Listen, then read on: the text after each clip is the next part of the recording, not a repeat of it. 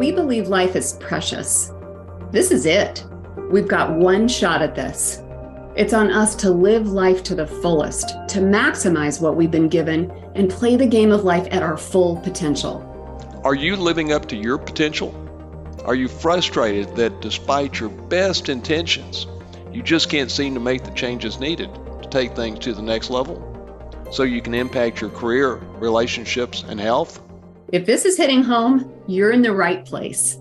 Our mission is to open the door to the exceptional life by showing you how to play the game of life at a higher level. So you're playing at your full potential rather than at a fraction as most people do. We'll share the one thing that once we learned it, our lives were transformed. And once you learn it, watch what happens. Welcome to Think It Be It, the podcast. I'm Kelly Hatfield. Hey, and I'm John Mitchell. So, Kelly, I've got a good topic for us today. Here it is. Are you in the 2%? And what I mean by that is I think the world breaks down between the 2% and the 98%. And the people that are in the 98%, in my opinion, are sheep. They just follow the crowd.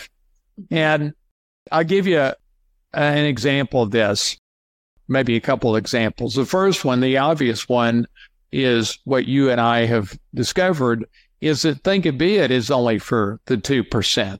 The 98% aren't really interested in Think It Be It because, surprisingly, most of them are, well, for the 98%, more success is merely a preference. Therefore, they're not going to spend something that takes 12 minutes a day to do to up their success. They're not going to go through the effort to create clarity. And so it certainly has been our experience that Think It Be It is only for the 2%. Would you agree with that? Yeah, I mean, I think, when we go to using that as an example, I mean, absolutely, we found that, there are a small percentage, 2%, if you want to put an exact number on it, that, are invested in themselves, are invested in their growth, are committed to doing the things that it takes to grow and to achieve the things that they want to achieve. Right. Again, we talk about it's one thing to say, yeah, it would be great if I had more success. Yes, that'd be great. That'd be great. Again, that puts it in that preference bucket. It's a whole other thing to say I'm committed to having this particular level of success, whatever that looks like for you. I'm interested in kind of a question. So when you define 2%, what is that 2%? How are you defining that? Like, what does that person or what does that profile look like of a 2%er? Right. Very good question. I think from the standpoint of success, I think it comes down to more success, necessity, or a preference. For 98% of people, it's a preference. So in that sense, it is. And I saw this play out when I would go to entrepreneur organization, they call it EO, forums where I'd go and I'd talk to, 10 or 15 entrepreneurs for an hour, and I'd, tell them my story at, 50, not being as successful as I thought I should be, and figuring out the full secret to the top of the world on success, and it 25x my income, what I'd made the prior 20 years. And, I would get, and I'm thinking, they're all going to be interested in this. And surprisingly, they weren't. Most of them were not. They were okay with right where they were, and they were okay with their lousy marriage and their, not making a lot of money and maybe not being overly healthy. And I'm like, whoa, wow, this is amazing to me. And of course, I saw how unenlightened I was back then to not see that, I was looking at the world from my point of view, not from their point of view. They've had different life experiences. They have different genetics than I do. But to your point, I think that it comes down to, from a success point, that is more success a necessity or merely a preference? Yeah. And I think too, we've talked a little bit about this, but success is something, means something different for everybody. I think you just gave 3 buckets of your life that are areas that, to be focusing on. You mentioned initially, your relationship or significant other relationship and the quality of that and the connectedness and then money, and I think that and your health, obviously, that's a huge one, but I think there's the other areas too, like impact, like what is the thing that you're doing for this world to I think a lot of the 2%ers that I've met with have a bigger vision, or they want to make some level of impact beyond their own businesses or whatever the case may be. They're what's the word that I'm looking for? Legacy isn't necessarily the right word, but again, impact. Yeah. And so I think one of the things that I've noticed in that 2% is they're the folks that, even though they're succeeding and they've had success in life, they will lay awake in bed at night too and be like, how else can I serve? I know I have more gas in the tank. Where else can I make additional impact? How can I? So it's never, necessarily, I think money oftentimes comes as a result of these things we're talking when you're focused on your health, when you're focused on healthy relationships, when you're focused on either the impact that you're making, that oftentimes when you're doing that, the money comes, but that isn't necessarily when we're talking about success. It's just one of the pieces of the puzzle. Because you can have a lot of money and be deemed a success in the eyes of many people, right? And be a giant a-hole and 300 pounds. So that's not a good look. Not only are you obese, you're an a-hole. So way to go. But you get what I'm saying. So I think, what are those, you've got to determine for yourself what success looks like for you. Right. Well, I tell you, I had something, because I haven't seen you in a little while over the holidays. I had pretty cool happened to me. Oh, I don't know. It was 3 weeks ago. So I go to the men's basketball practice, and Texas has a really good team, and one of their star players is doing Think It Be It. And so I go, and I'm like, I want to watch the practice and see, what goes on. And I know the coach, and he's relatively new, but I just want to see what I thought. So I go, and almost as soon as I get there, the players go off the court to go study film for about 20 minutes. We're in the big Coliseum here in Texas that they just built, this, $350 million facility. And so I know they're going to come back in about 20 minutes. So I go and I start shooting 3-pointers, and almost embarrassingly bad at it. But so I'm shooting. This girl that is one of the managers of the basketball team, there's probably 7 or 8 managers. She comes over and she starts catching the ball and throwing it back to me as I'm shooting. And, she probably felt sorry for me because she's looking at this poor slub that can't even hit the friggin' rim. Anyway, she says, well, who are you? So I explain, I'm the mental coach for the 18 head coaches, and I work with, our star player, Brock. And so we strike up a little discussion, and we just instantly hit it off. I mean, and she tells me, she says, as we started talking, she says, and she's a sophomore at the University of Texas, cute as a button, just adorable. And she tells me that she is different than her friends because her friends want to go out and drink and get sloshed every night. And that's not what she's about. And to make sort of a long story short, she wants to learn Think It Be It. and now wants to go into, she's majoring in sports management. And I have now encouraged her to embrace teaching mindset because I think that's the right future. She's already into yoga. So, she's already sort of got that mind-body connection. And so she comes to me, I don't know, a couple of weeks ago and says, I want to be your assistant. And I'm like, love that, sort of that attitude. So now I'm starting to teach her Think It Be It. I was telling her, I said, you need to embrace being part of the 2%. And of course, when I was in school and college, I didn't understand, 2%, 98%. I mean, nobody ever talked to me about that. But I could look at her. She may not be able to look at herself.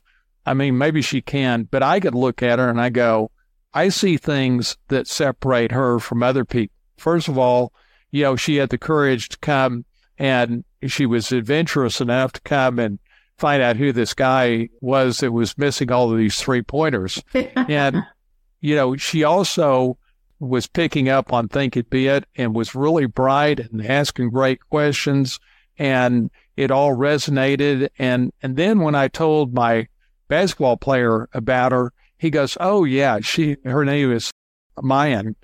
He says, Mayan is the best manager we've ever had, and I've been here 6 years. He's a 6-year senior. Mm-hmm. But, I can see that she's in that 2%, but I was encouraging her to embrace being in the 2%, and I was explaining that, if you do what everybody else does, you're going to get the average life, and the average life is not very good. And so if you don't want the average life, then you sort of have to embrace almost doing the opposite of what most people are doing. Would you agree with that? Yeah, I would agree 100%. And I think too, one of the things that's standing out to me right now, John, as you're sharing this story, is this idea of identity.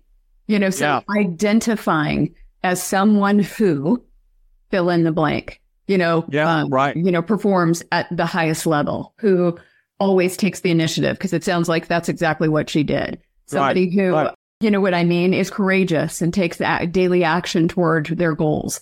So again, making that 2%er, and we can have a conversation around, maybe to some, they're feeling like, well, that feels like elitist in some way to separate yourself from, so let's talk a little bit more about that. But this really is about identity and how you identify, because that's one of the ways you can shift and make the greatest change in your life, is by creating the identity of someone who, I feel like success is an absolute must and not merely a preference, That is a great point. Yeah, I just saw an Instagram from Jim Rohn, and he talks about how success is something you attract by the characteristics you embrace. And, with Mayan, it is so cool to take this young life, and she gets it. She understands that success she has in life is going to be determined by the thoughts that go on in her head, and that's also going to determine her enjoyment of life. But at her tender young age to be thinking about all this and to see this, and it's so cool to explain to her that I'm going to give you a methodology where you can create the life you want. And, all these characteristics that we talked about that you want, you just define what they are, and I'll show you through our methodology how you can seed that into your subconscious mind so that that's who you become. Yeah. Now, she's on the front end of that, so she probably doesn't fully understand that. She's seen the template, but it's so fun. And that's, to me, and I know you feel the same way, that's the joy of Think It Be It, is to be able to actually create the life you want. I mean, it's so incredibly powerful. It really is. And I think I want to go back to, because I know we briefly touched on it before we started recording, about this idea that some people may perceive this as an elitist kind of mindset, or, right. Because at the very opening of our conversation here, You mentioned that 98% being, you kind of really it's sheep, where they're following. So what are your thoughts on those that may be pushing back on this idea of, well, no, that's not how I'm not going to put myself into that bucket, or that feels like I'm, again, an elitist kind of attitude. What's your argument to that person who might be thinking that, as we're talking about 98%, 2%? What's your thoughts? Well, I think I can respect that point of view. And if they don't feel comfortable with that, then don't embrace it. But, I see it this is interesting. I went to my chiropractor the other day, and I was telling him about, doing this program where I'm quarterbacking my own health, and I'm, doing this program that early detects any sort of cancer or heart disease. And he says, I think only about 1% of people actually are proactive on their health and actually, embrace quarterbacking their health. They either don't take care of their health, or they blindly go with whatever the doctor says. And, as I think I probably told you last year, my attitude is, hey, I'm quarterbacking it. I've got, a number of doctors, but I'm making the decisions. I'm weighing it all. I don't look for them to make the decisions. I just look for them to give me the data. I'm smart. I can figure it out with their health. And I thought, wow, that is amazing that, only 1% of people, this from a sophisticated healthcare provider, only 1% are proactive on quarterbacking their own health, just like only 2% of people are suitable for Think It Bid. And it makes me realize how maybe, I'd say this, screwed up our society is, that so low numbers of people really got their act together. And I see your perspective, and I also see it. I always go back to what you've taught me and what the additional research that I've done, shows, which is there's a reason why people are showing up that way in life. That zone of familiarity, the way their subconscious has been programmed, throughout their life, to depending on what point they're at in their life. Right. So it's your brain is designed to keep you in the familiar. Yeah. And so that's its job. It's to keep you safe. It resists change because that's a lot of work for it. It likes being on autopilot, and so I never fault or think lazy or anything along those lines. And there's some people that are, just like every faction of, but I also chalk it up to not being educated about how the human brain works, how the mind works, how we process, how we create thoughts, emotion, like all of those things around it. Once I understood the science, like I've talked about, it was a total game changer for me. Right. It was like, oh, okay, well, I see now why it's been so hard to create a habit in this particular area of my life. It's because, A, B, and C. Okay, well, I can fix that by doing this then. So I think that is part of it, is that it's just now starting to get on the forefront, like barely, of this education for people about how your mind works, how the brain works, how to override that old, and get your autopilot to work for you versus against you, And so I think that, there's that faction of people, that low percentage of people that just kind of get it. Like it maybe that's just the way part of, their story and everything has led them to be, they're either overcome something, or it's just the way they're built. Right. And then there's the group, I think, which is a large percentage of people that, again, just don't know how to fix it. Well, and I love that you brought that up, Kelly, because, I see that once I learned how the human mind works, it 25x my income.